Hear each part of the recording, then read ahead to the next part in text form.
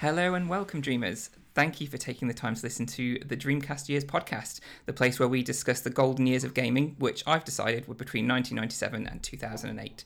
As some have pointed out, after listening to the last episode, we perhaps didn't give quite enough reverence to the inspiration for all this, which was Sega's final console, the Sega Dreamcast. Therefore, I'll be sure to give it a little bit more love going forward. For those of you who skipped episode 1, here's what you can expect. Each time, we'll cover one of the 12 golden years in chronological order. That means that this time we'll be looking at all things 1998. We'll take a couple of small detours, though, on the way. We'll quickly look back at the previous year and briefly look forward to the year to come. You'll get a lovely summary of life in 1998 before I dive into talking about the big games of the year with my co-host and today's guest. Speaking of, I should probably introduce them. Firstly, it's the gentleman who, spoiler alert, won your hearts and minds in the Game of the Year companion cast with his winning pitch of GoldenEye 007 for Game of 1997. It's that there Dreamcast barber. It's Richard Elsey. How are you? I'm good. I'm glad I finally won something. So it's a fantastic moment in my life. And it was it's a pretty good game. I can't say I've played much of it, as we heard in the podcast, but there you go. Everybody agreed. Everybody seemed to agree. I think it was over 50% of people who actually chose it. So there you go. You did something right. I think Blade Runner got a drubbing though, unfortunately. Yeah, unfortunately, which will come back to haunt me next time. Also joining us today is our esteemed guest. It's the man from Del Monte. No, I kid. It's the man from Game Tripper UK, senior contributor at Forbes Games, the wonderful sub-editor for my forthcoming book, Dreamcast Year 1, and now a pal of mine, it's Mr. Matt Gardner. How are you? I am absolutely wonderful, and thank you very much for having me. It's my first ever podcast experience, so It's all new. It's a pleasure to have you. I was going to say it's an honour to pop your cherry, but I think that's a bit too much. Only you. Well, thank you. Well, now that the pleasantries are out of the way, I'm going to ask what's possibly the most important question of the whole podcast. Matt, what is your favourite Dreamcast game? You see, now this is a bit of a weird one for me because looking back, my first and most enduring memory of playing a Dreamcast was playing Sega Rally. And yet, the one that sticks with me most is Power Stone. Power Stone is probably the first real 4-player experience that I properly enjoyed when my mate got his brand new Dreamcast a long time ago. But it would be remiss of me not to also mention Soul Calibur and Crazy Taxi, just for the effect they've had on me since. But I would say Power Stone just for the sake of answering that question. Okay. Oh, to clarify, you said 4-player. Is this Power Stone 1 or Power Stone 2? Now that is Power Stone 1 only 2-player? Yeah, it's only 2 players. Oh, Power Stone 2. Now the thing is, he had both, so I have the feeling that I know for a fact I played the first one, but I may be getting my memories mixed up. It's that long ago. It's a long time ago. Christ, it must be 19 years ago. Yeah, Maybe It's 19. It's the 20th anniversary. It was a launch title, wasn't it? The first game, wasn't it? The first game was a launch title, yeah. The second one that, would have launched in 2000, I think. That will be 19 years ago. Yeah. Well, that's a horrible mistake from me, a man who should know his games, quite frankly. But I'll tell you what, I'll change it to Crazy Taxi. Everyone knows Crazy Taxi. They do. And it's a good game too. Yeah, it's a very good game. Yeah, very good. Which Rich knows very well because he's just been writing about it. I did. Oh, wow. He did. Which, Matt, you'll actually be editing at some point in the near future. Oh, wonderful. I'm sorry you have to do that. Good luck. I'm sure it'll be wonderful. Yeah. I've read it. It's good. It's good. So it's just a little tidbit for the people. Tidbit. That's the word, isn't it? It's tidbit. It's only a bit of a tit. So it's a tidbit for the backers of the book there, if you're listening. Rich is writing a Crazy Taxi retrospective, so look forward to that. Let's move on by having a little bit of a flashback to the topic of our first podcast, which was 1997. We've already discussed some of the games during the companion podcast, if you've listened to that, which I think I've mentioned a few times the podcast now. So if you haven't already listened to Game of the Year edition, go and listen to it. But I'll remind us of some of the big games. So we had Final Fantasy VII, we had Super Mario 64, Mario Kart 64, GoldenEye, which is like the year of the N64 basically, Grand Theft Auto, Blade Runner, Tomb Raider 2. Matt, do any of those stand out as being amazing games to you, big games? Well, the thing is, you can't not. I find myself in a very awful position these days because I loved and grew up with GoldenEye and Final Fantasy. Everybody loves Final Fantasy VII. Don't need to say anything about that. You know, it's what everybody said everything I ever need to say about that. GoldenEye, I went through a period of utterly hating it because it aged so badly at one point. Yeah. And yet it's come full circle. I played it at the National Mead Museum in Bradford not so long ago, and it actually felt really good. And I don't know if it's just trying to go against the mold, against everybody else who lauds it about it, but GoldenEye really is a good game, and it still is. Even if the C buttons are awful. But yeah, that does it for me. Mario Kart 64, though, no. Worst Mario Kart ever made, in my opinion. Oh, really? I'm putting it out there. Wow. Including Double Dash. Okay. Wow, okay. Weirdly, I think me and my friend, so Steve, who's on the side podcast that we have, he came over to visit me, and we all kind of put the SNES online thing on the Switch, and we had a go of Mario Kart, Super Mario Kart, and my goodness, that has not aged well. That is, Really? I think so. That's pretty bad. I'd wager that's possibly worse than Mario Kart 64. I don't know. No? I think it's a lot more playable. It's a lot more zippy, I find. I think there's something that feels quite sluggish about Mario Kart 64 now. Oh, okay. I don't know what it is. It's by no means a slow game, but I don't know. It just doesn't hold up well compared to any other entry in the series. I don't know what it is. I think it's the classic thing of N64 games when they tried to do that 3D thing, and it ended up just looking grubby, and you had these quite sharp backgrounds, quite sharp, crisp, colourful backgrounds, and then the actual player characters with the anti-aliasing, it just looked really grubby and horrible. Yeah. Well, yeah. Yeah.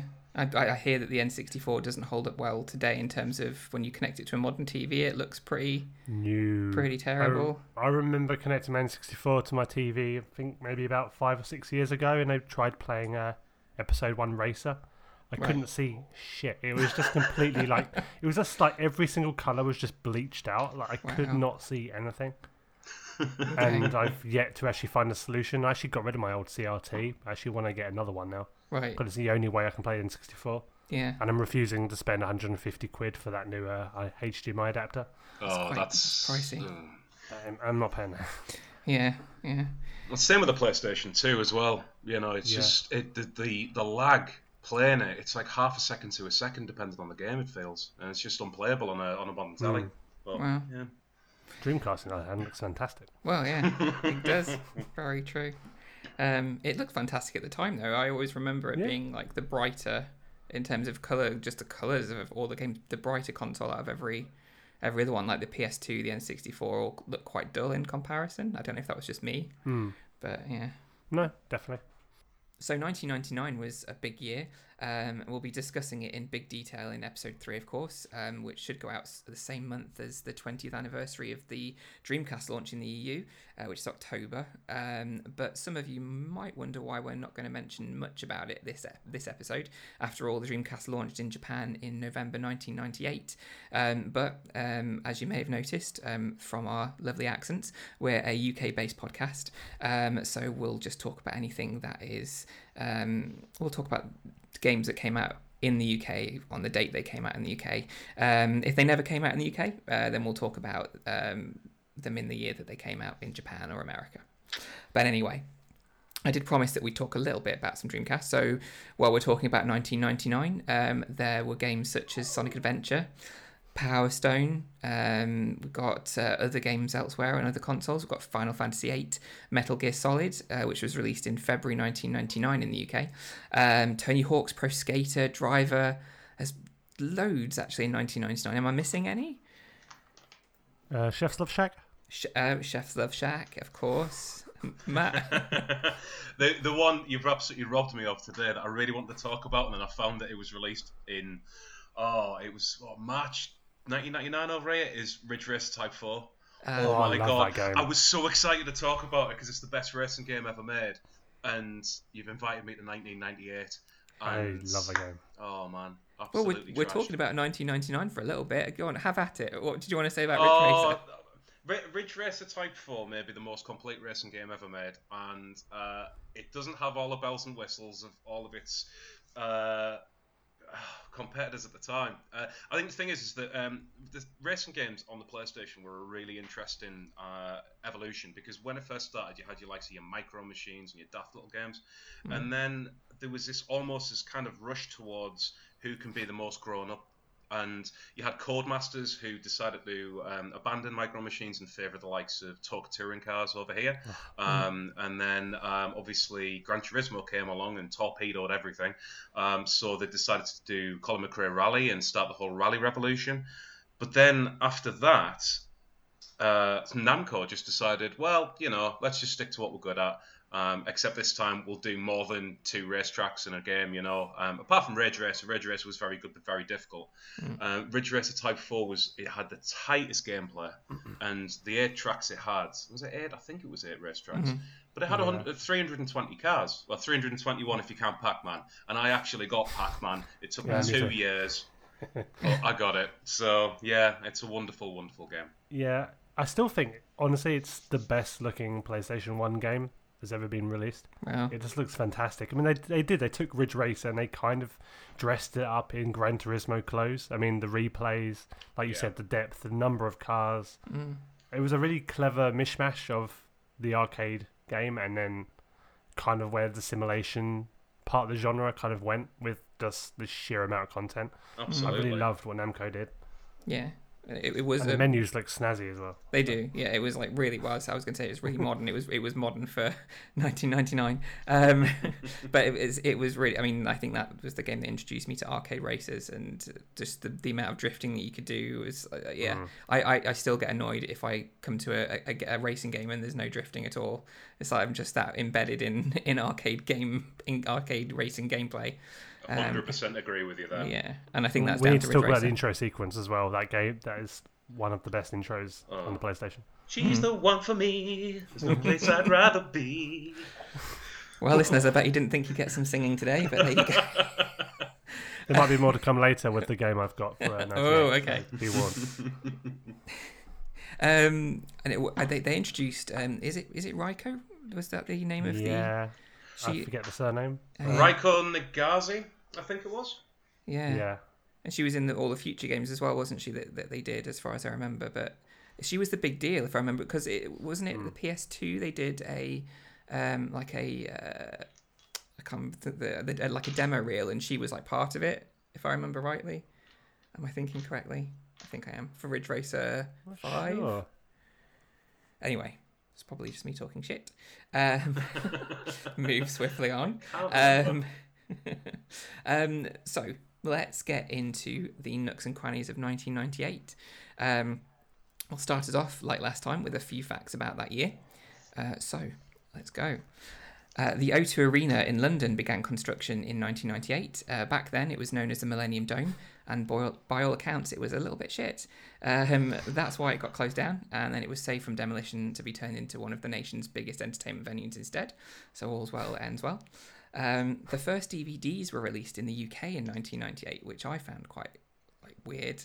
I don't know why I found that weird. Yeah. I thought it was much later than that. That was exciting. Yeah. One of the first ones that was released was Jumanji, and in total that year, 6,000 discs were sold in the UK. Wow. So there you go. Wow. Yeah. Linda McCartney, wife of the Beatles member John, died on the 17th of April 1998. So her animal rights activism and vegetarianism led her to create a range of vegetarian foods branded with her name, which are still hugely popular. I do love a good Linda McCartney sausage. I don't know about you guys. The chorizo ones are absolutely banging. They're pretty good, aren't they? Yeah. Does feel weird to say that, though, knowing that it was actually a person. You're branding it with her name and she's no longer here. That's how we remember her now, is through sausages. So Titanic was the biggest grossing film of this year, but we also saw the first American adaptation of Godzilla. And yeah.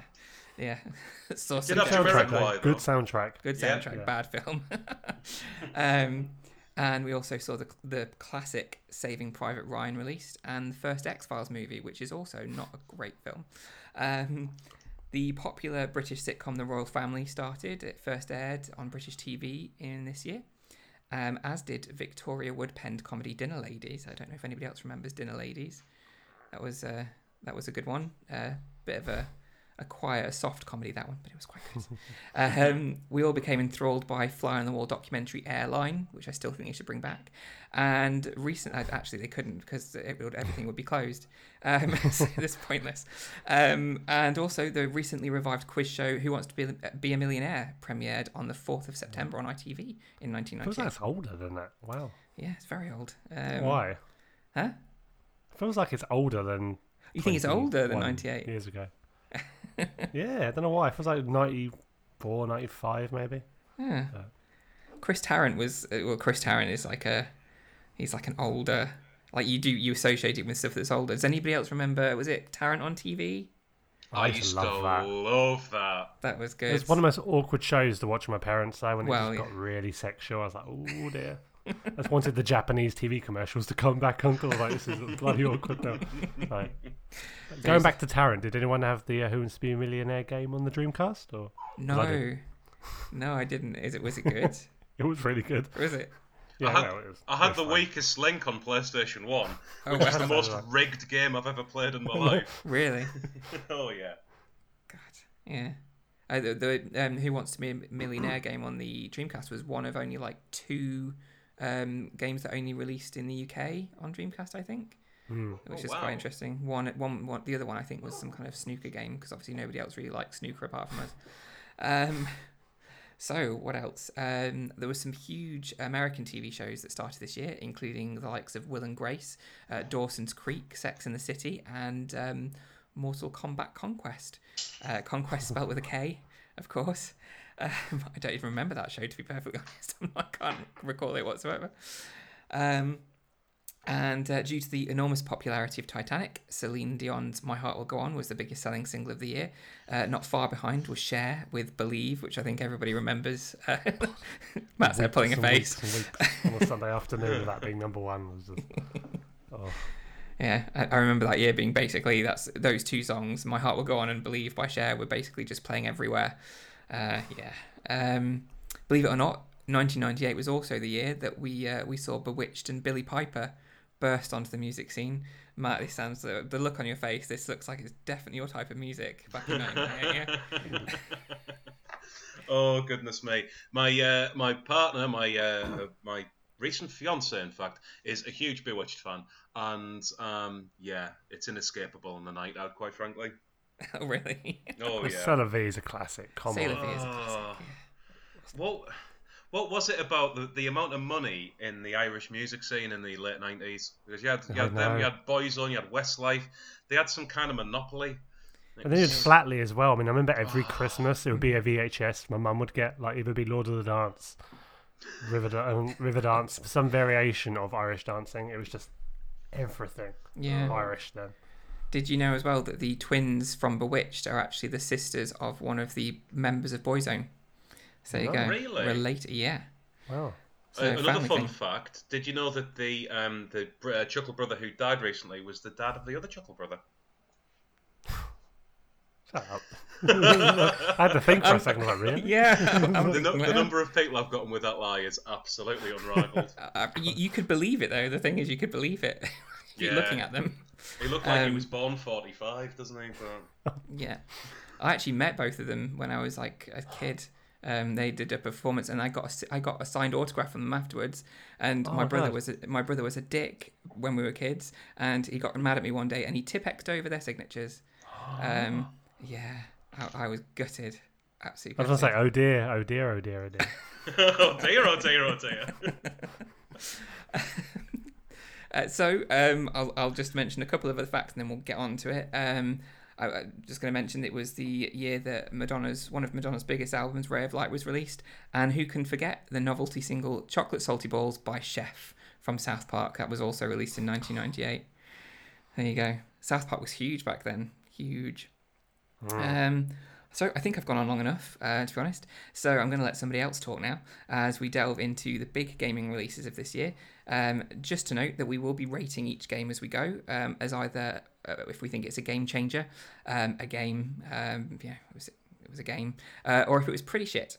So feel free to use your biggest big boy swear word to call out the games that you think are pretty awful. Although, to be honest, looking at the list I've got in front of me, I'm not sure that any of them are going to be shit, so we'll find out. So first up on the list, from 1998, we've got Half-Life, which released on the PC in November 1998. Matt, any particular memories of Half-Life? So I was quite late to the Half-Life train. I played it on PlayStation 2 for the first time, actually, if I remember rightly. And it was god-awful, on that experience at least. The thing about Half-Life is that it's one of those games that you realise how good it is after a few years, because if anyone in the world could pretend that that storyline was any good, especially the final third, needs to have a word with themselves. It was redeemed with Half-Life 2, but Half-Life 1, especially when you go to Zen and you've got that big thing with the big sack of baby face hugger things, and I don't know, it didn't wash with me at the time, but looking back at it, it was an absolutely phenomenal piece of work. Technically speaking, it was unbelievable. Yeah, these are the opinions of @GameTripperUK, so please at him and not me. That's me done. That's me done on Twitter. Rich, do you agree, disagree with what Matt had to say there? Yeah, no, I agree. I mean, I never played it through to completion, but I remember playing it on the PC back in the day and just being really amazed by the opening. Because it was like, I'd never experienced that in a game before, the really heavy narrative, just kind of going about your normal day, going to work, just building up to the moment, basically, the shit hit the fan. It wasn't like a game I played before, where it was usually just jump into a level and immediately you've got conflict, you've got enemies. It was just this slow burn. And I remember finding that quite terrifying. And obviously we're quite used to that nowadays. That's kind of the norm with heavy narrative experiences. But yeah, back in '98, very different. Yeah, so absolutely. I think I mentioned last time it's that the story happening around you. I really wanted it to come out on the Dreamcast though. Well, it did. Well, I've got a copy of it on the Dreamcast, so it did, just not officially. What are we thinking then? Half-Life, was it? I mean, Matt, it doesn't sound like it was a game changer for you. I mean, I know that for all the criticism I give it, I think it was one of those ones that at the time it didn't wash with me because there was so many other first-person shooters I preferred to play. In real terms, though, it's of course it's a game changer. You can't put it as anything else, even if it's because it led to Half-Life 2. At the worst push, but in real terms, I do believe it's a game changer. Okay. Rich, what about you? No, I can agree with that. I mean, yeah, very influential FPS. Nowadays we think of Valve as just making Steam, but back then they actually made games. It was a very influential game.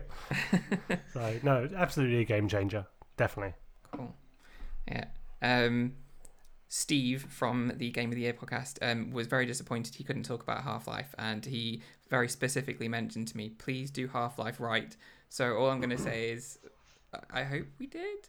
And it was definitely a game changer for me as well, and Steve would definitely say it was a game changer. He's a big fan of the game.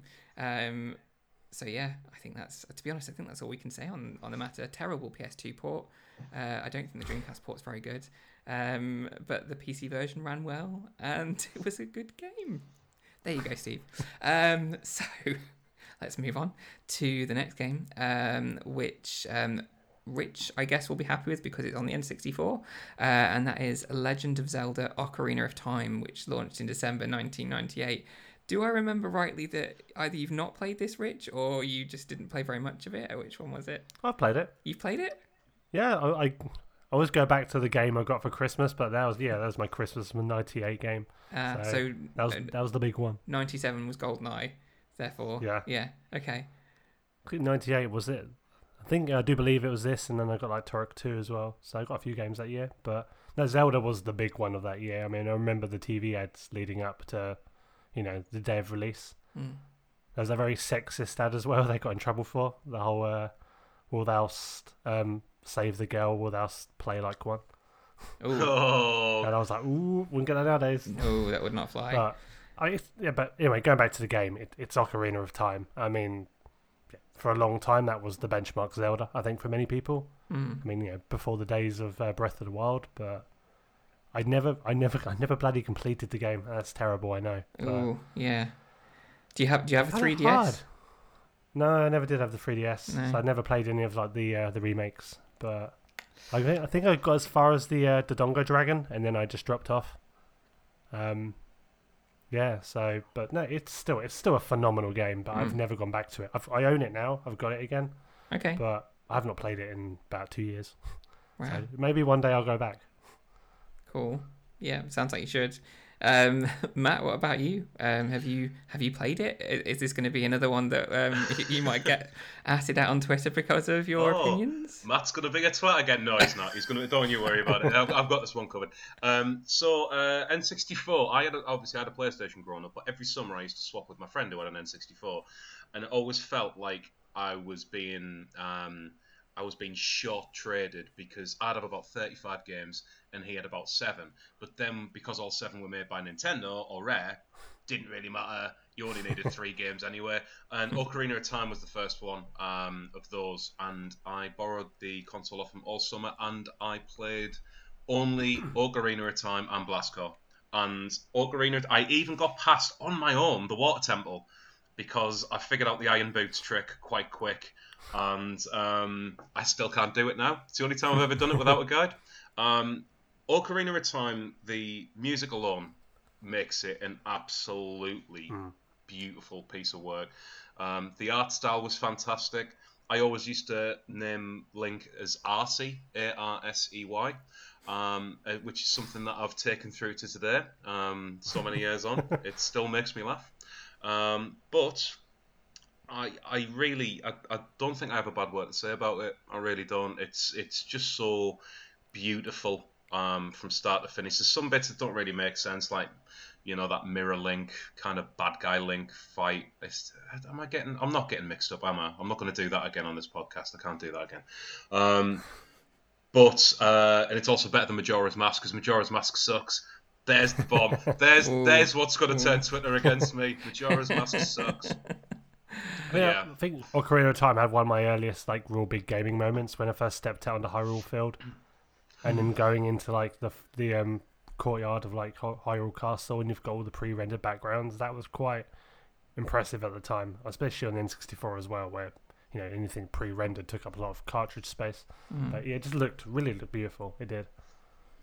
Yeah, I'm not sure. I mean, I don't think I haven't played a lot of it because I never had an N64, so I've not got a huge amount to say.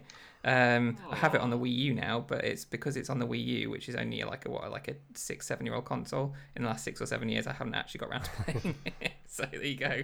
It's on there. I have it. I can say I've got it. But yeah, what you were saying earlier, Rich, about how it was everybody's kind of benchmark Zelda for a long time, and that's kind of true. And it's now Breath of the Wild, I think. I think that's what everybody kind of aims for now. Even Ring Fit Adventure, apparently. Did you see that today? There's the eating animation. The eating animations and the menu system is basically completely ripped from Breath of the Wild, interestingly. So yeah, it's a game that I think I've seen played a fair bit, but just haven't played that much for myself. I think I've played maybe the opening area. All right, let's see what do people think. Is this a game changer then, Rich? Are we thinking game changer? Oh, yeah, of course. Come on, absolutely. For many, probably the biggest N64 game that was ever released. I mean, yeah, it has to be. Brilliant. Matt? Yeah, ditto. Just leave it there. There's no better way to put it, quite frankly. Great. Just throw Majora's Mask in the bin, apparently. Is your advice. Right, there you go. Telling it like it is, apparently. I'll say game changer as well, just because I know it was a big Zelda release and kind of set the tone, I think, for Zelda games in the future and RPGs to an extent as well, action games. Okay, one that I can definitely talk about because I have finished it, played it completely, probably a couple of times, is the next one. This one's on PS1, released in April 1998, and it is Resident Evil 2. Matt, what memories do you have of Resident Evil 2? He's making a little love heart symbol with his hands, so that should say everything.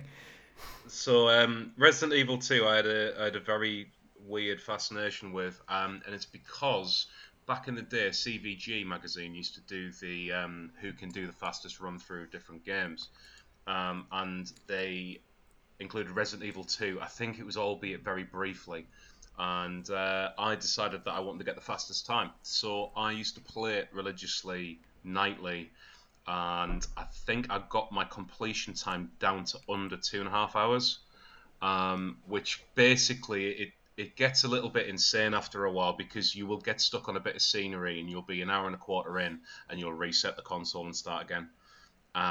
It turned into that kind of thing for me. But in real terms, I honestly think that Resident Evil 2, I don't think it was ever bettered in terms of survival horror in PlayStation, especially in that generation. Resident Evil 3 was a fantastic game, but it was much more action orientated. Resident Evil 2 had a lot of faults with it, and the story wasn't particularly great, and the acting was terrible. Although that kind of lends it a bit of credit these days. I honestly believe that Resident Evil 2, I think the only game that's ever come close to it is Silent Hill, the original. In terms of the combination of fear and gameplay. And I've written about the song Secure Place on Game Tripper as well, actually, because it's one of those songs that it's as soon as you get into a safe room, I've never felt so much comfort as entering that safe room. You get that light piano in the background. That is the safest music you'll ever hear in a game, because everything else is just horrific. And again, going back to what you were saying about Half-Life, the first 10 minutes of that game, when you go through Robert Kendo's shop and you get yourself all the way into the station, you meet the first Licker. I don't think there's a 10-minute sequence greater than that in an opening game. And they even had that in a demo, a 10-minute long demo on PlayStation Magazine. I think it was demo 31, 32 on official PlayStation Magazine. I must have played that to death. So yeah. No arguments from me on that one. Yeah, definitely. Well, we can already say basically with very, very good accuracy, you think that one's a game changer. Did you play the remake? Have you played the remake yet? No, because as I've gotten older, I've also become quite fearful of absolutely everything in life, and my gaming rig is on the top floor of my house in the loft, and my missus has a habit of turning off all the lights in the rest of the house, and it's too realistic for me to jump out and then jump back into the real world. It's just too much. It's too well done. It's just too well done. I can't. I know the original at the back of my hand. If it was like the original and it was the same rooms and the same corridors, I'd have been fine. But nah. No. There we go. Rich, Resident Evil 2. That's a difficult one. My memories of Resident Evil 2 really do kind of are limited to the actual demo disc that came out. That's the most I really played of that game. Massive zombie fanatic, but in terms of real classic Resident Evil, it was never a series I really got on with. I mean, the play style, I was never a big fan of like the tank controls, so I never played it a lot, but I remember the demo kind of giving me the shits. It was, I mean, as much as, you know, obviously the first Resident Evil had that real kind of more haunted house feel, whereas Resident Evil 2 felt more like I was in a George Romero movie, and that pulled me in. Yeah. Got, you know, obviously everything with the gun shop, when you first appear in the streets and there's just zombies surrounding you, and it was a very tense moment for me. It was probably the most scary video game experience I had at that time. So the gun shop bit, that was one of the classic scares, definitely. But yeah, I never really played it, so there's not a lot I can say. Definitely haven't played the remake, and I never will. Wow. yeah, that just looks. I've watched some Let's Plays of that, and I just think I could never play this. I'm just too scary, way too scary. Oh my god. Okay. I feel like you've not played so many of the games that we talk about, Rich, or at least you've not completed them. I'm. I mean, I can't talk, to be fair, but I do play games. I'm not a fake gamer, honestly. promise. But yeah, I'm a bit more. I'm not. Yeah, I'm not like a lot of people. Trust me. Some of the series I gravitate towards aren't the same as other people. So yeah, I don't do Final Fantasies. I don't do all the Resident Evils, but you'll find in the coming episodes the weird taste that I have. Interesting. Okay. Looking forward to it. And I guess next episode when we get to Dreamcast stuff, I'm guessing you'll have played quite a lot of those. He'll pick up. Yeah, it's fine. Okay. Well, we know it's a game changer for Matt. Rich, would you say it's a game changer, or would you disagree? Like I said, on a personal level it is, but I can't ignore the fact that was a massive game from a massive series. You know, it'd go on to spawn many sequels. Mm-hmm. You know, the survival horror genre in itself. It started really with Resident Evil. Okay, there was probably a few games before that, but yeah, no, absolutely a game changer, definitely.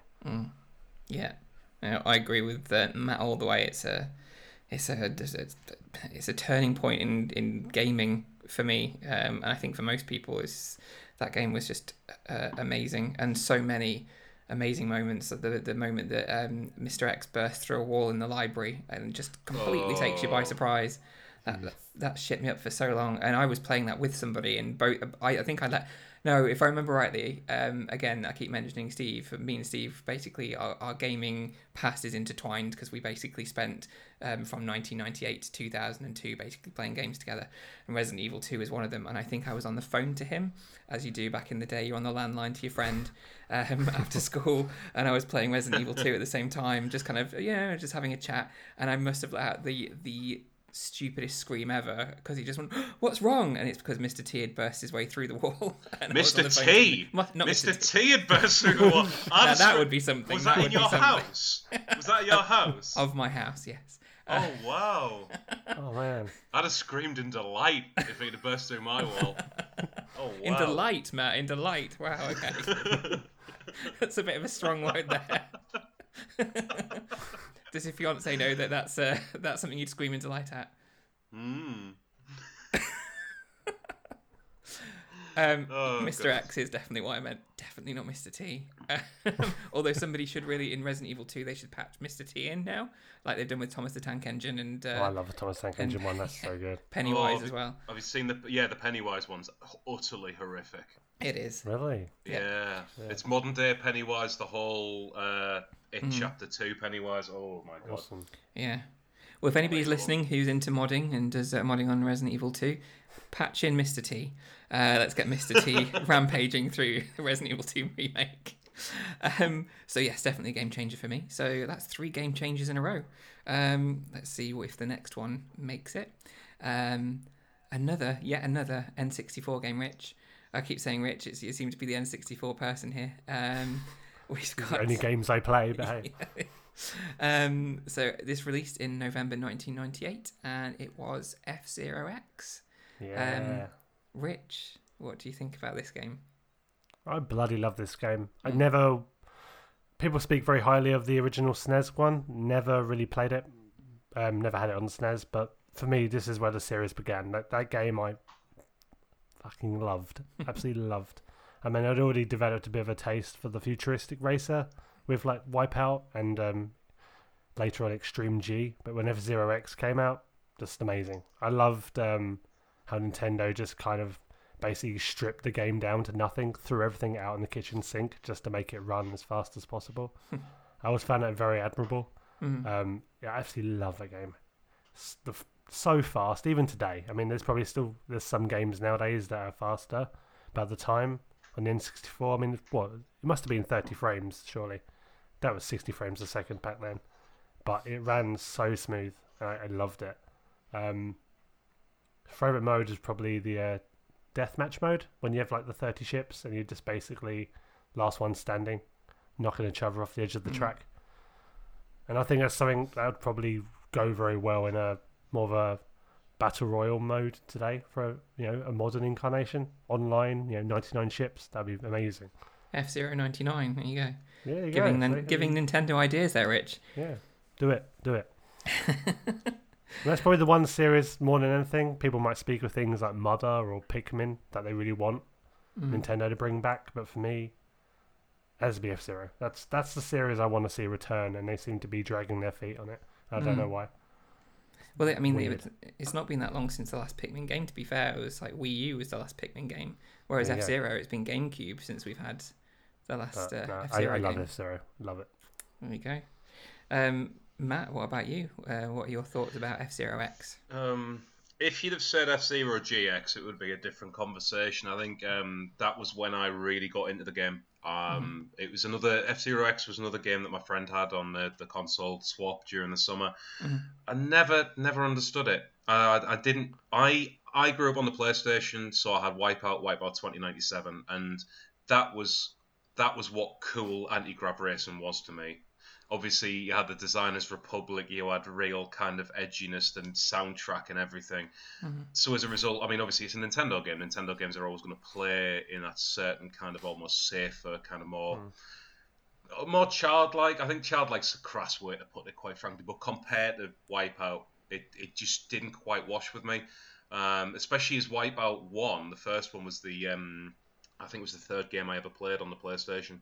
The problem with F-Zero is I just found it a bit dull. It was very quick. There was some fantastic tracks in it. The characters seemed to be well developed, but the controls were impossible at times. And I know that's part of the point.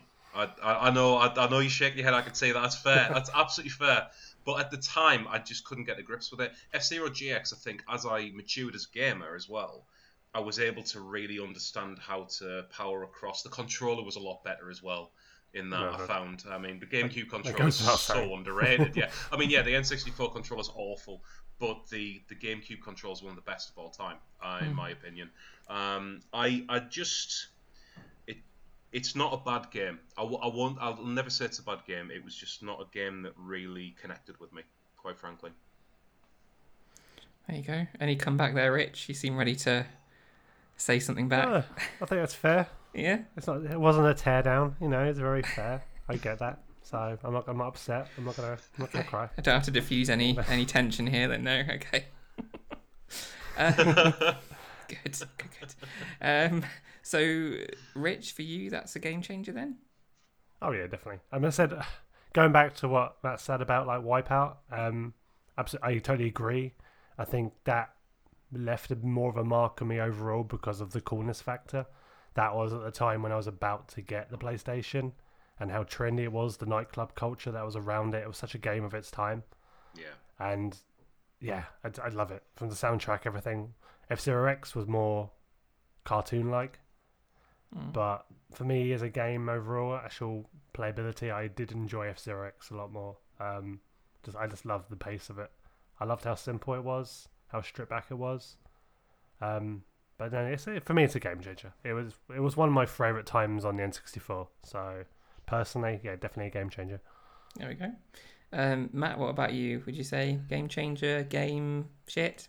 I would never say it was shit, but it wasn't a game changer for me. I think for the console, maybe it was, but I think that going back to what Rich was saying earlier, and it's something that amazes me that I cannot believe there isn't an F-Zero even on the Wii or the Wii U or the Switch, and there's been no talk of it.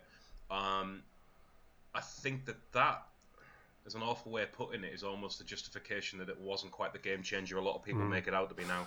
Fair. But it does need a new one. It really does. I'm just going to stick with game on that one. It's definitely not shit. It's a game. In absence of F-Zero, though, we need to big up Fast RMX. I bloody love that game. Oh. So good. Yeah. So good. I think that was on the Wii U originally, wasn't it? And then there's the port. Fast RMX is the Switch port. Is that right? Yeah, it was my first ever eShop purchase. Nice. I love the game. Still play it now. It's absolutely fantastic. Still one of the best looking games on Switch as well. I'd pay £40 tomorrow for a virtual console version of Beetle Adventure Race, and I'm just going to put that out there. There you go. Just me then. All right. But EA will never release it on Switch, though, will they? Come on. They don't release anything on Switch. So. Yeah, that's true. So yeah, I another game because I didn't own the N64 that I've never played, so I can't say it's shit, but I also can't say it's a game changer. So I will go with Matt again and say that it's just a game. So we've got our first non-game changer. There we go. It's broken the streak. Let's see if the next one gets us back on track. The next game that we'll be talking about, another PS1 game released in October 1998. And it's actually getting I think it's a remake, or I believe it's a remake very soon. The demo's just come out on PS4. It's Medieval. Matt, any thoughts, memories about this one at all? So you cut out the title, so I don't know what it is. I'm on tenterhooks. I'm assuming it's Medieval, but I might be You wrong. would be right in assuming that, yes. It's the only remake I can think of. So. There you go, yeah. Matt, any thoughts about Medieval? Medieval, it was one of those ones that I actually skipped accidentally. I played the demo of it back in the day as a loyal subscriber to Official PlayStation Magazine from issues 31 to 102, if I remember rightly, and that was basically when they were just going, oh, here, have all the Tomb Raider demos, have all the Medieval demos, etc. You know, I think the first Medieval I played was Medieval 2, and it was a very good game. And Medieval 1, the demo was excellent as well. But going back to it, even at the time, it did seem... It lacked the panache of... well, I'm not going to say it because it is literally the next item on the list. But there was an absolute glut of third-person games on the PlayStation because they were just opening up this magic Pandora's box of what can we do with 3D third person, because you had like the Kuji the Heartless and Death Trap Dungeon and all these games that were Small Soldiers, you know, another utterly brilliant game. But I think that Medieval, it had a really good mascot. I don't even know his name actually. What is the name? Is it something? Sir John Medieval, is it? Yeah, that'll do.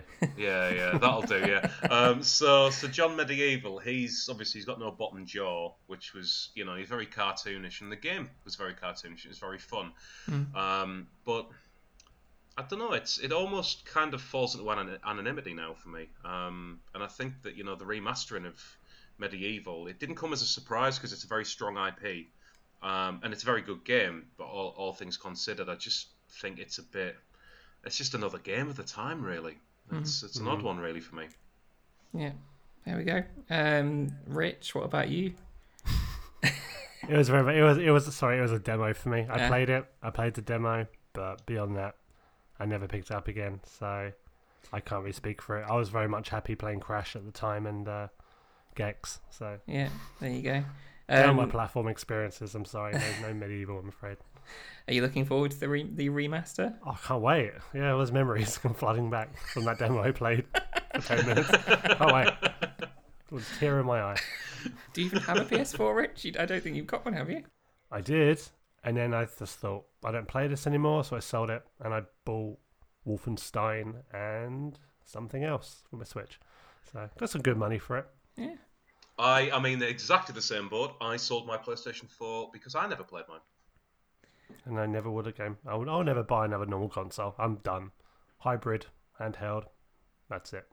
You see, I've got a Nintendo Switch set upstairs that I'm borrowing off my boss, and I played about an hour of Mario Kart 8, which I already have on the Wii U, and I think I developed vibration white finger in my right hand playing it because it is the most uncomfortable. I didn't really. I was just a bit hyperbole for you guys. But without a grip on it, I know that you can get those grips for the Nintendo Switch, but it must be the most uncomfortable thing for me to hold. I am a left-hander. That might be an issue, but goodness me, that it's not a comfortable console to hold. No. I got better, but early on I did have some bad cases of cramp. Definitely was, it was destroying my hands, but over time I adapted. I've got claws now, but they don't hurt. So.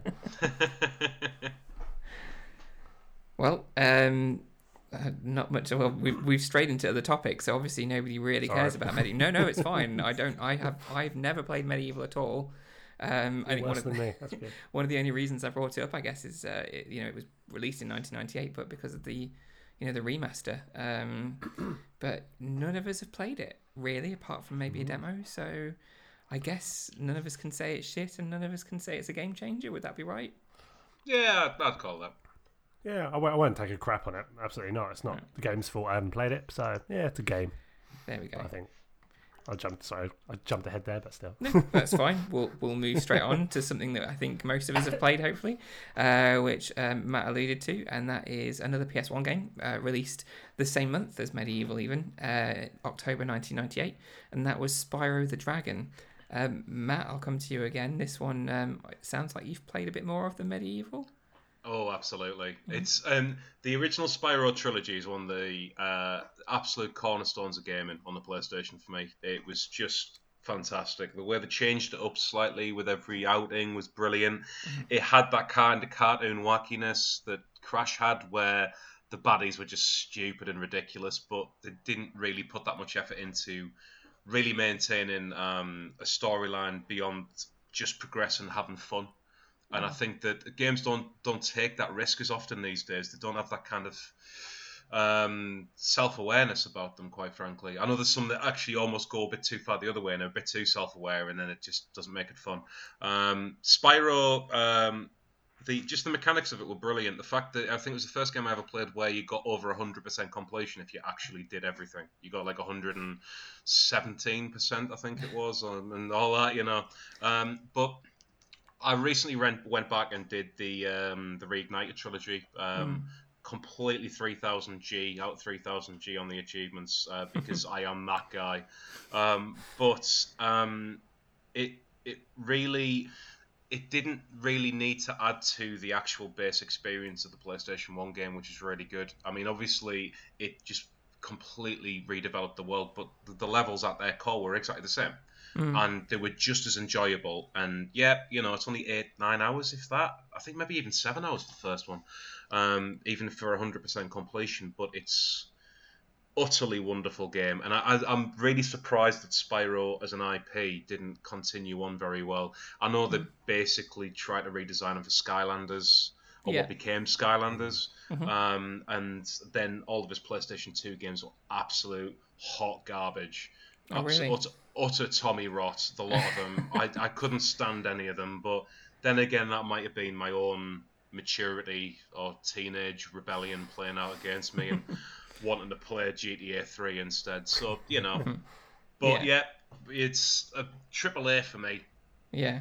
A-star times 10. Didn't I don't know if it was the PS2 ones, maybe the Xbox 360, because it was one on the Xbox 360 if I remember rightly, but didn't they get like Elijah Wood to voice Spyro after a while? In at least one of the games. Not. I'm pretty sure that he was in it. Jeez. They got like proper Hollywood voice talent, and I weird. can't remember if it was the PS2 ones or if it was when was it Enter the Dragonfly or something they did at some point. Somebody's gonna have to tell us on Twitter, but there was one that they went all out on to try and make it like this massive title and got all these famous actors. For some reason, I think Gary Oldman was in it. I'm probably wrong about that, but I have like this feeling. Why not? He'll do most things though these days, I suppose. If I remember rightly, Gary Oldman is 8 days younger than Gary Newman. Okay. That's just an so you interesting know, fact. by the way. Just yeah. Anybody wondering? No need to wonder anymore. Rich, did you play Spyro? I thought it was just our podcast where we get me to play games and IPs that other people rave about, because I never really played Spyro. I did play the first one for a good bit, but I never went on to play sequels. It wasn't a series I gravitated towards. It never really sparked my imagination. I'd say I was very much into Crash at the time. There were some really good 3D platformers coming out on the PlayStation. Yeah. But I don't know why. I didn't really get into Spyro as a character, and I think for me then, with a lot of those games, the character was the hook. And no, I never really played much Spyro, unfortunately, so I haven't got a lot to say. It's terrible. You played some of the first one you mentioned. It is the first one we're talking about today. I totally liked it. Yeah, true. But no, I did enjoy it, but I don't know, it's never really it's not really sparked my imagination like it has for a lot of people. Right. I don't. Fair. I mean, maybe I should go back and actually get the remasters for the Switch. Maybe see what the fuss was all about. Maybe you should. There you go. I don't know. Sorry. It does sound like we need to start like a separate, like maybe like a video Seriously, podcast with. I'll be up for it. Yeah, Rich playing games that he never played in the 90s. Each week we just think of something, and then I come back afterwards and give my thoughts. You know.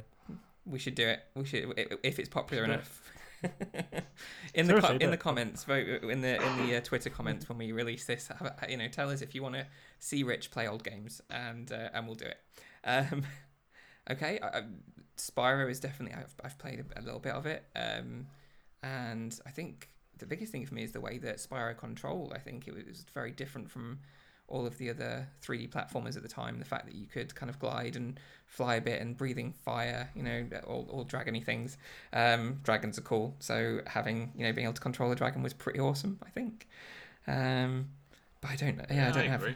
Yeah, absolutely, 100%. I think anything where does anybody remember? Is it Drakan? It was a PS2 game, and you were like, I can't remember what the name of the main character was, but you flew a dragon and you were basically going around this world, flying a dragon, breathing fire, setting fire to lots of things. Any game that has a dragon in, basically, I would play it. But pretty good. Being able to fly around and set things on fire. Yeah, it's a good gameplay hook. Rich, are we saying? I've not heard you call the game shit yet. Would you say this one's too shit? Nice. I just don't feel like it's the industry's fault I don't play anything. So this one's just a game for you then. It's a game. I mean, it's a game. It's very much. It's much loved. I mean, I'm not gonna take a shit on it. It's a game for me. I'm just asking you to take a shit on it, Rich. But I will mail you a copy myself if you want to take a shit on it. I'll post the pictures online. Great. Please don't. No, don't. Not on the official account. Matt, what about you? Oh god. You know what? Despite the fact that it was a crowded market, it was a game changer, and I think the fact that it was remastered alongside Crash very recently, there's no question for me. It's a strong IP, and maybe hopefully one day they'll actually do it justice and do another good one. So, game changer for me. Okay. I'm gonna have to side with Rich on this one, just because I haven't played a huge amount, and I do wonder if, as you said before, Matt, about F-Zero X, the fact that we haven't had those big sequels that have done very well, if that's not a reason why it's not really done as well. So yeah, I think it's just a game, a good game. I do enjoy it, but I wouldn't call it a game changer in terms of gaming overall, personally. But there you go. Well, you're wrong. Oh well, okay. You want to fight about it? Give me a Gex remaster. I'll be happy. Right, don't get me started on that. Actually, that's coming soon. That's coming later. Oh my word, Gex. Oh, is Leslie Phillips still alive? Because we need him for the voice. Well, no, Danny John Jules did. Did Deep Cover Gecko, which was the one after. Such a weird departure from Leslie Phillips to go to. It is, yeah. Smooth talker to Cat from Red Dwarf, yeah. Yeah, true. Oh my god, that's weird. What a weird shift. Well, let's move on to one. I'm not sure if any of us are going to have played this because it's a Saturn game, and I don't know if any of us actually had a Saturn. Which is maybe played it. June 1998, this one came out. It was a Sonic Team game, Burning Rangers. Rich, you kind of made a noise. Have you played this one? Played bits of it at my mate's uncle's house years ago. Okay. Impressive, I know. But mate's uncle's house, great. Okay, that's a great little game, though. Seriously, no, Yeah. I mean, again, played it for a limited amount of time. Mm-hmm. You're not going to start crying, are you? No. I cry a lot of things, but I went at Burning Rangers. Of course, it was quite late. It was quite late into Saturn's life, wasn't it? So around that time, I think they'd really got the most out of it they could. I thought it was a bloody good-looking game for the Saturn in 3D, which was never the best thing. But that's something I want to see come back. Definitely. We need new Burning Rangers. Goddammit. Well, we're getting a lot of Dreamcast ports supposedly coming to the Switch. Perhaps we can get some Saturn ports. Well, actually, House of the Dead 1, if it's true that it's coming out, that was a Saturn game, so maybe we can get them to get Burning Rangers Panzer over Dragoon counts as well. That's true. Very true. So you've played a little bit of it. Matt, have you played any of it? No. And I have decided that I want to do a little bit of research into it while my dog bites the hell out of my hand. He's feeling a bit left out as game pupper, so never mind. He's just been ragging my jeans the entire time. I've literally just read the point on the Google search for Burning Ranges as Burning Ranges is set in a futuristic society in which fire is the remaining danger. So I don't really understand, but I'm really intrigued. By what that is. Fire. Yeah, war's gone, crime's done, racism's gone forever, sexism can fuck off, but fire, holy shit. Not even water's a danger anymore because everyone can presumably float or has those devices from Phantom Menace where they can breathe underwater. And, what other things, I don't get it. It just sounds amazing. But yeah, it's called Burning Ranges, so one presumes that ranges are on fire and hence in very much danger. So it sounds like a very typical Saturn game, quite frankly. But yeah, never played it. It was a very important game for the Saturn because I think it was one of the real last ones to come out. It was one of the real last gasps of the Saturn's life, and it was I think it was Yuji Naka that produced it. Obviously the father of Sonic. So that's quite big. And it was a really cool game. For what I did play, impressive. Yeah. Because it was 5 years. It must have been 5 years after release, because it was 94, wasn't it, the Saturn came out? And that's insane that it's 5 years after. I mean, obviously, there's a couple of games I know off the top of my head that came out for the Saturn that I'll probably discuss later, but goodness me, quite the swan song from the 97% of people on Google who liked it. So, it's, yeah. So there we have it. Burning Ranges. I don't have anything to say about it because, like the N64, I didn't own Saturn. Quite why I'm doing this podcast, I'm kind of questioning myself now. Since I haven't played most of the games. And I've written this list, by the way, listeners. I've written this list. I just think they're interesting games. I thought we may have some conversation about it. But nobody else has really played it either, apart from Rich at his mate's uncle's house. So, game changer, everybody? Are we saying Burning Ranges is a game changer or not really? I would say more of a game because I mean it was a great game for the Saturn, but it's not gone on to really inspire another genre. It's not gone on to spawn any sequels. It's not left much of a mark other than great Saturn game. So not much of a legacy really, but great game. It was a great game for the Saturn. It was welcome at the time for a console that did basically shit the bed from day one. And it is a great little game, but I think it's a game, nothing more. Yeah, a great game for the Saturn doesn't mean a whole lot, really, does it? I suppose it's the Saturn. Matt, what about yourself? Game as well? I think I'm going to have to say game. I know that my good friend and contributor to Game Tripper, Dan Driver, has named it on his own list of favourite games from 1998. And of all the people I've ever trusted with an opinion on games, it's him. So no offence, gents. But he's always managed to, and he was a massive Saturn fan as well, to his credit. So I'm on the face of it, I'm just going to say it's a game.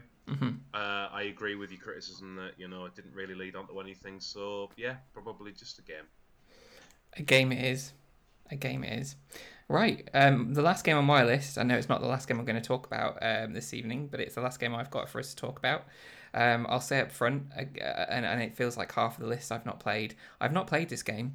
My other half is a massive fan and very much loves these types of games. So I know a lot about it. I just haven't played it. It's a PC game released in October 1998. A lot of these games are October-November games. And this one is Grim Fandango. Matt, is this one you have played? Have you got any specific memories about Grim Fandango? Grim Fandango is a very weird one because I grew up playing LucasArts games, and it was, you had your Day of the Tentacle, Maniac Mansion, sorry, and obviously the Monkey Islands and things. And then Grim Fandango comes along, and it was such an odd game. It was such an odd style, that kind of that noir style of gaming. And I must admit, the first half of Grim Fandango is one of the best games, arguably, of its era. And then the second half lost me to the point that I never completed it. And that's always kind of hung over my head as I can't believe it. And I've rebought it 3 times for different consoles and PC, and I've still never gotten around to it because I know that last half of the game just kind of loses itself. But it is possibly one of the most beautiful games of its era, in my opinion. Rich, what about your thoughts about Grim Fandango? Do you agree with Matt? Never played it. What a surprise! What a surprise! It was that whole kind of genre was something I never really played. To be fair, okay, I never really did, honestly. So I know it was quite big at the time. I watched it on a lot of the video game shows at the time. That was the most awareness I had of its existence, but never picked it up, never played it, never sought it out. I know it's on the Switch now, but it's true. I'm not even tempted to get that. Oh, sorry. Wow. I'm sorry. Fair enough. But again, I won't hold it against the game. No, I think it's going to be really difficult to get you to say that the game's shit, isn't it? I'm just too nice. We'll see. There'll be some stuff later on, I'm sure. Okay, so I'll try and find one specifically. So at this point, I'm kind of feeling like I should almost just hand over to... I'm going to hand over to Matt in a second, actually, but I feel like I should just hand over the show because he seems to know more about games than me and Rich combined. So I suppose all that's left is, do we think it's a game changer? Rich, I'm pretty sure I can guess what you're going to call this one. Stone Cold game, I'm afraid. Okay. Yeah. Matt? Game. Yeah, okay. Yeah. Is that because the second half just wasn't what you were wanting, expecting? Bit of a game. It exists. Yeah, it didn't live up to the rest of LucasArts stuff, and I mean that's like it's the worst comparison to give because it set such a high bar for itself. But I think that bit of a shame really, but I'm just going to call it a game. Okay. Me too. I'll call it a game. Not that I've ever played it, but I will. I'll put it out there again. I think a lot of people that I know actually kind of really admire the game and really enjoy it. So, that's why I definitely wouldn't call it shit. Being nice to it as well. So there we go. That's all the games that I've kind of got on my list. I was going to ask if there are any games that you both wanted to talk about, but I know for a fact that there are some games that Matt wants to talk about. So I'll hand over to Matt first. Matt, what games from 1998 did you want to bring up? Well, I kind of feel like a bit guilty. I don't want to steamroll Rich on this one, but I assume that Rich might be wanting to talk more about N64 than PlayStation. Oh, you'd be surprised. No, PlayStation definitely is a big one. So, but fair enough. You go ahead. Yeah. Well, I'll tell you what. I'll do a select few, and then you have a go, and then if there's any that neither of us have cleared off, I'll do that. It's probably the best way to do it. The first two I will mention. First three actually, on behalf of sly plug to Game Tripper, is there's 3 games from 1998 that actually feature on Game Tripper. They'd be again remiss of me to mention. Shane Bottoms, who's a writer for the Pixel Empire. He's on Twitter under @SteadySphere. He wrote about Crash Bandicoot Warped, which is I would argue probably the best of the 3 Crash Bandicoot originals. Actually, it's a very beautiful write-up as well. And then Dan Driver, aforementioned Dan Driver, @Swooper_D, if memory serves correctly. He has 2 favourites from the Sega Saturn. He's a massive Sega nerd.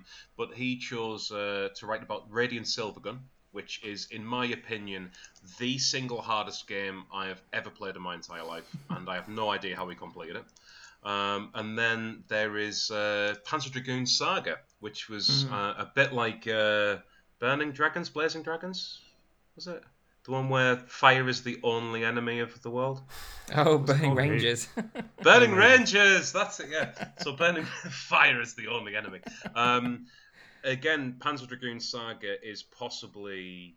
it certainly sounds like the greatest swan song. And I mean, it was even gone for the best part of 60 quid on release back then, which would now be about 135 quid or something. It'd be ridiculous with inflation. And it really pisses me off as well because, and Dan Driver, I'm calling him out right now, has pissed me off because, in my opinion, his write-up about Panzer Dragoon Saga has completely eclipsed anything I've ever written for my own website. The story is that good. But it basically comes down to the fact that him and his friend buy games separately. Shining Force 3, if I remember rightly, which is probably must be another 1998 game, I assume, and Panzer Dragoon Saga. And they both buy them because they have different payment schedules when they're growing up and getting pittance for doing what they're doing. And they decide that one of them's going to buy one early, one of them's going to buy one late, and then they're going to swap over once they've gotten all that. And a tragedy befalls him. And, well, basically somebody kicks a ball at his bike. He crashes his bike, and the bottom 2 discs of Panzer Dragoon Saga got sheared off the bottom of the box, which he still owns. And there's much more to the story after that, because obviously that being 1998, he ended up having to complete it somehow. But being quite the rare game it was, absolutely unbelievable story. I just wish tragedy had befallen me to such a degree that I had a decent story to talk about on Game Tripper, but sadly not. So, but I am amazed on 2 counts that you've missed. Tekken 3, I have no idea how you missed that. Wow. That is such a big game for 1998 for me. I do remember that as well, yeah. Was it another demo, or was it... Because a lot of people played that on demo, that was the thing. A lot of people played it on demo, but never really played it, the full game. But, I absolutely fell in love with that. I'm gonna just say Gex Enter the Gecko, and I'm gonna let Rich come back onto that because it sounds like he's much more passionate about that than I am, even though I love that game. But that's the Leslie Phillips one as well. Hello. Oh, hello. And 2, well, actually, I'm going to say 3 more games. Okay. 2 of them were on PC that nobody's ever heard of, but just honourable mentions to a game called Viper Racing, which was a Dodge Viper racing game, which had a very weird mechanic where if you flipped your car, it had like the Robot Wars style Shremek self-righting mechanism button where you could like flip your car around, but if you held it down, sure, you can't beat a Shremek. Taking back to Robot Wars now, I love it. Oh, exactly. Chaos 2. Chaos 2 pioneered that shit, quite frankly. But the I'm not a Razor guy myself. So. Fair. It was very powerful. But the Shremek on Viper Racing, if you held it down, your car would constantly, repeatedly bash itself into a tiny little block. And I have no idea why. It was just something that they never really figured out. And then there was a game called Carnivores as well. I don't know if either of you guys have heard of it. No. Carnivores, you were stuck on an island. It was a bit like Jurassic Park, but on a smaller scale, and you hunted dinosaurs. And you had a crap shotgun, a relatively decent crossbow, which was silent, or a sniper rifle, which was like the ultimate weapon. And it was my life growing up. And finally, Buster Groove, better than Parappa the Rapper. Calling it now. Mic drop. Once again, that's at Game Tripper UK. Please send all your hate there. I can really feel the regret in your voice of inviting me onto this podcast. No regret. No, absolutely fine. Honestly, I really want to read the story about Panzer Dragoon Saga now, though. I think I'm going to have to go off and read that after this.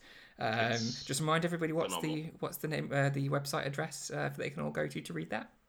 It is www.gametripper.co.uk.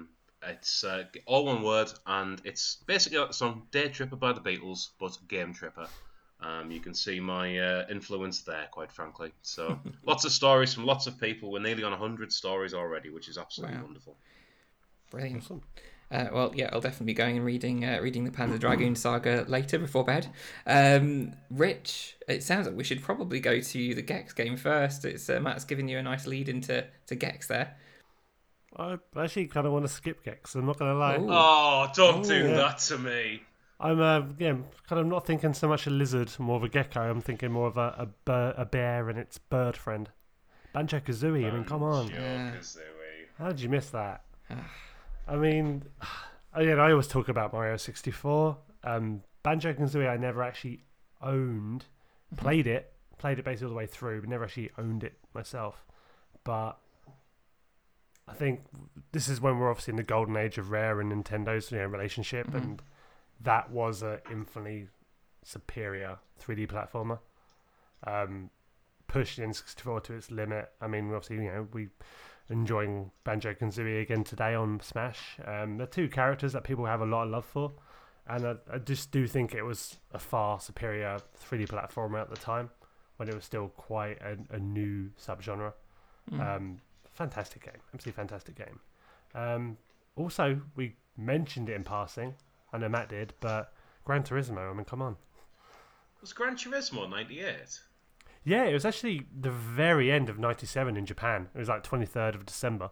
And then came out, about first quarter of 98. And I used to keep thinking it was a 97 game, but it's not, surprisingly. So, I mean, come on, it's one of the best racing sims of all time. That really was a monumental game for the racing genre. It was. In terms of what it did with the simulation. I mean, some people will complain that it was always a bit kind of on the sterile side. There wasn't no fun to it, but I just think it's an amazing game. I mean, it's still got my favourite intro sequence of all time. Still think of Manic Street Preachers now. Like, that FMV still gives me goosebumps. Yeah, gives me 100%. Goosebumps. Didn't it have Lose Control by Ash on the soundtrack as well? Yeah, that soundtrack. I've still got the Spotify playlist. It's just such an amazing soundtrack. I seem to remember we were actually stung out of a decent... Oh, did we get a better soundtrack? Because the Japanese version of Gran Turismo either had a much better or much worse soundtrack, if I remember rightly. That I'm not too sure about. I think we had the better one because of the licensing issues over here. I'm sure we did. I mean, again, it was sort of its Brilliant. time. I don't want to just rave about a game based on its music, but it was such an important game of its time. That's when I was in sixth form and all that kind of stuff musically. That was very much my tastes at the time as my real formative years. So stuff like that, being in a video game, was just monumental for me. Like, I could just play that game just to listen to the soundtrack and not taking anything away from the game as a racing game. Obviously, an absolute masterpiece. So, but yeah, Gran Turismo, it's fantastic. Didn't really play many of the sequels. First two for me primarily. But you can't ignore Gran Turismo. No, you can't. And I think a lot of people, me included, would say probably the second one is the better of the two. I'd agree. It's weird with Gran Turismo. I don't know if it was kind of getting used to the something about that game took a hit. They obviously crammed a lot more stuff in. I found the graphics kind of had a bit of a downgrade. I always found that quite jarring. I always think it's going to get better with each version, but I think they shoved a lot more stuff in there. I mean, it was great to have all the European cars because that was the problem. That was the one problem with the first game. It was very, Japan, US. Yeah. That was it. But by the time you got to the second game, it was just like Fiat's, you name it. Every European manufacturer under the sun. But that game was huge. You see, I never found that with Gran Turismo 2 looking worse. Although I'm sure it might have. The one game I definitely reminded me of when they put so much in it that they have to downgrade the looks is San Andreas when compared to Vice City. Because Vice City was a tidy looking game, but San Andreas looked like shit compared to that. I never thought of that, actually. I'd have to go back and see that. Wow. That's at Game Tripper UK for the comments and the tweets. saving me a job. So we've talked about kind of a lot of games there. I'm guessing you two would say that all of those are game changers that you've just mentioned. Would I be right? Yeah. I am holding back on one game for later. Yeah. Oh, okay. Intriguing. I've got like 4 I didn't mention, but just reel them off now. There's only so many games you can talk about in these situations. All right, Fallout 2, Tomb Raider 3, Tenchu, Stealth Assassins, Future Cop LAPD. All fantastic games. Those are all. This is putting my list together. I must not have just seen half the games that released in '98 and just ignored them completely, because there's some amazing games there, like Tomb Raider 3 even. Just taking that as an example was a great game, and Tenchu was a fantastic game as well. Unbelievable game. Yeah, it's a shame we don't have time to talk about all of them, but yeah, I'm sure we'll probably read some articles on Game Tripper about some of them at some point. Somebody's bound to write something. One hopes, because I don't have the time. I wish I did. I'm just too busy playing the games again. Yeah, too busy playing, not enough time to write about them. Yeah. Well, Awful situation. Yeah, so bad. Before we kind of move on to Rich's section, which I'm very much looking forward to today. Now he's kind of teased us, and we've seen his big book as well. He gave us a look at his big book earlier. We're going to play a little bit of a quiz. So we did this in the last episode, of course, and Rich won. And if Rich wins the majority of these quizzes over the next 12 months, then I will think of some kind of prize to give him. I can't guarantee it'll be a good one, but we'll find out. Matt and Rich, are you ready to play 1998 or 2008? Yeah. Ready. So, as with last episode, I'm going to read out a title for each of you. All you have to do is guess whether it was released in 1998 or 2008. It's a bit harder than it sounds. I say that, Matt's probably now heard of all these games and can tell me exactly when they were released, but here we go, we'll find out. Rich, we're going to start with you. Your first game is Rogue Trip Vacation 2012. When was that released? The fact it's got a year in the title was throwing me off. I'm going to say 2008. I've never actually heard of it. 2008. Okay. So I'm just going to go 2008. So Rogue Trip Vacation 2012. You're saying it was released in 2008. I regret that instantly. It's 4 years into the future. You should regret that. It was in fact 1998, released on the PS1. I'm an idiot. Oh well. There we go. That was harsh, that man. I've never heard of that game in my life. No. It's the point. No, it's the point. Matt, you are next. And your game is Wild Arms XF. As X-Ray Foxtrot, for those of you who like to spell phonetically. Wild Arms XF. Was that released in 1998 or 2008? Wild Arms XF? Mm-hmm. Oh, my God. I'm going to say...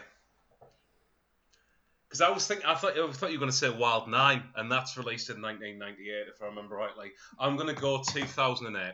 Okay. Wild Arms XF, you're saying 2008. You'd be correct. It was released on the PSP in 2008. There you go. Did you say it was a PSP game as well? PSP, yeah. Oh, mate. Never held one of those in my entire life. Well, good guess then. Very good guess. That's 1 to Matt, 0 to Rich. Rich, let's see if you can catch up. Sorry, Matt. Your next game, Rich, is Chocobo's Dungeon 2. 98. I hate chocobos. That to me, I have to say 2008. 2008. Okay. Yeah, I think so. So 2008, Chocobo's Dungeon 2. You are again very wrong. It was 1998, released on the PS1 in Japan. Oh man. Dear. Right. Oh dear.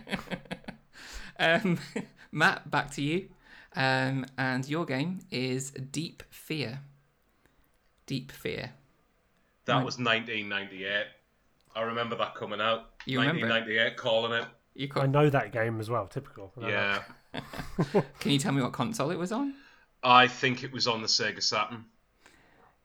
I don't give out extra points. I would if I could. But yeah, you were completely right. 1998 on the Sega Saturn. Oh, mate, how do I remember that? Yeah. I don't even know what the game is, quite frankly. No, and in fact it was, if I'm correct, it was the very last game ever released for the Sega Saturn. Really? Yeah. Over here, at least. In Japan, not so much, but I think over here, it was the very last game to be released for the Sega Saturn. It sounds like an Alone in the Dark kind of game. Is it survival horror, kind of horror game? Yeah, pretty much. Oh, yeah. Wow. Yeah. Right, okay. Rich, I'm not sure you can come back from this now. Let's find out though. Hang on, that's so. Yeah, you could come back from it. We'll see. Rich, your next game is M&M's Kart Racing. That's M&M's the sweet. M&M's Kart Racing, 1998 or 2008? I'm gonna say. Oh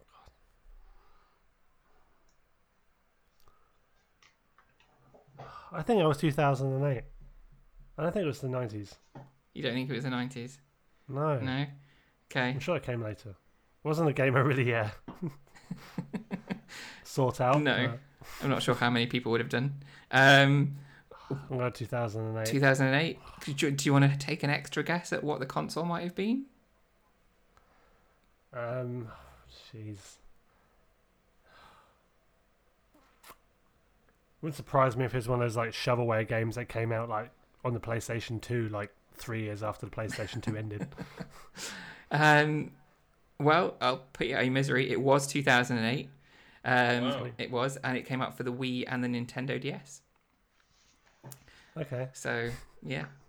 Near enough. Yeah, near enough. In retrospect, that It does was sound... shovelware, so... Yeah, in retrospect, that does sound like a pile of shite Wii game. Yeah, exactly. But I'd have guessed 98 on that one. Oh, That really? sounds like, when America was gripped by M&M fever.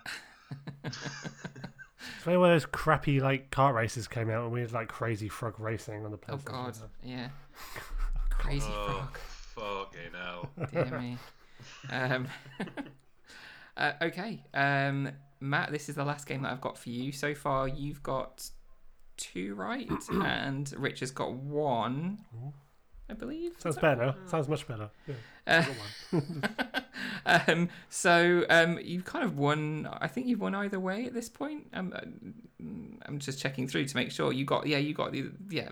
So you've won either way. But Yeah. let's do this anyway. I got 2 out of 2.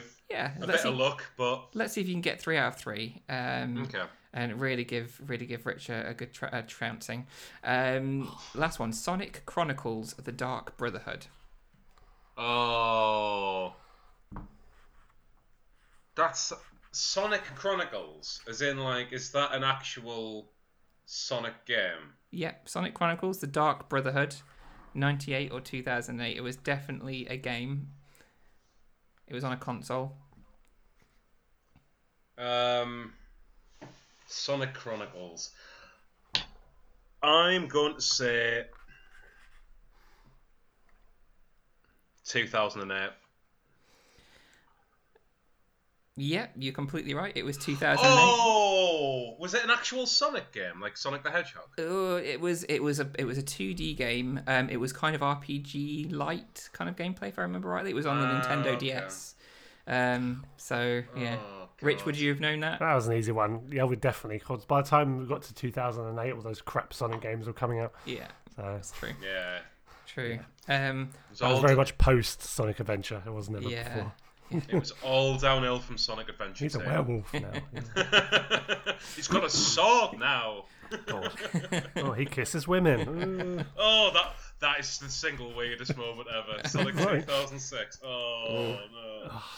Kiss the woman. We'll have to go into detail on that when we get to 2006. I think that needs Let's to. Let's not. That's where gaming died. I've got my tiebreaker question. Obviously, Matt, you have one, so there's absolutely no point. But I kind of want to do it anyway because it's a weird title. So the tiebreaker was going to be Destroy All Humans, Big Willy Unleashed.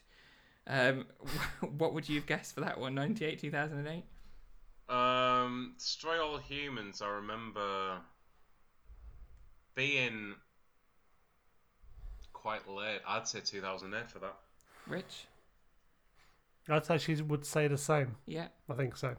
Destroy All Humans, Big Willy Unleashed was 2008 on the Wii. So that's that. Matt, congratulations on winning the quiz. It's a good effort. Complete trouncing of Rich there, who only got 1 answer right. Yeah, well. I think Rich was unlucky with the questions, to be fair, because I'd have I think it's struggled fair. with this set. Fair. Yeah. But that means that it's now 1-1, guest versus Rich. So it's Cool. still to play for. We'll find out next time if Rich can get back on top. And in the meantime, we've got Rich's, he gave us an interesting time last time with talking about the internet back in the day. He's now got something even better for us. So let's go over to Rich and talk about the internet.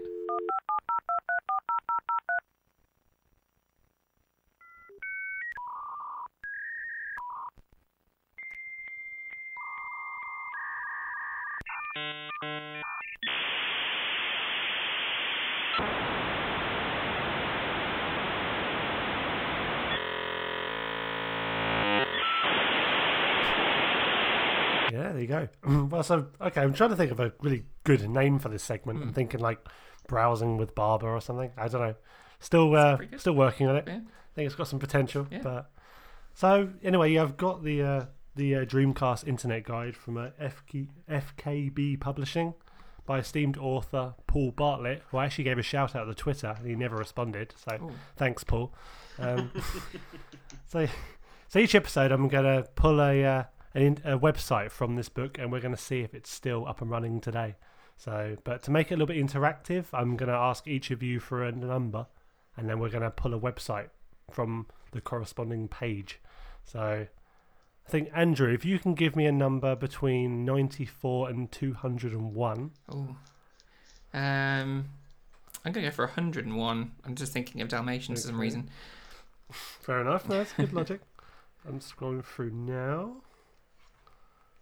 So for the silence here. Need like a drum roll or something playing over we the need, top. we need some sound effects. And Matt, I'll get you to give me a number between 1 and 7. 1 and 7. Yes, please. Ooh, I'm going to choose number 2. Cool. Okay. So I've got Fidelity UK at http://www.fidelity.co.uk.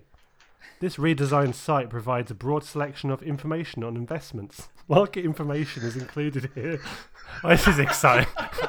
As well as interactive tolls and product details. Oh, hold me Shall we back. see if it's still there? Fidelity. I thought that was This going to could have been so much better, though. Yeah, I thought it was going to be some kind of like weird like dating app or something. Or not dating app, but website of some kind to do with dating. There are some really dull websites on this book, trust me. So I better get used to that.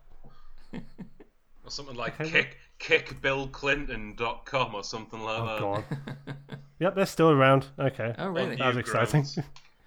Yeah, so they build a big ISA with Fidelity. Find out how we can help you. Invest now for your chance to win £1,000 in Amazon vouchers. Wow. T&Cs apply.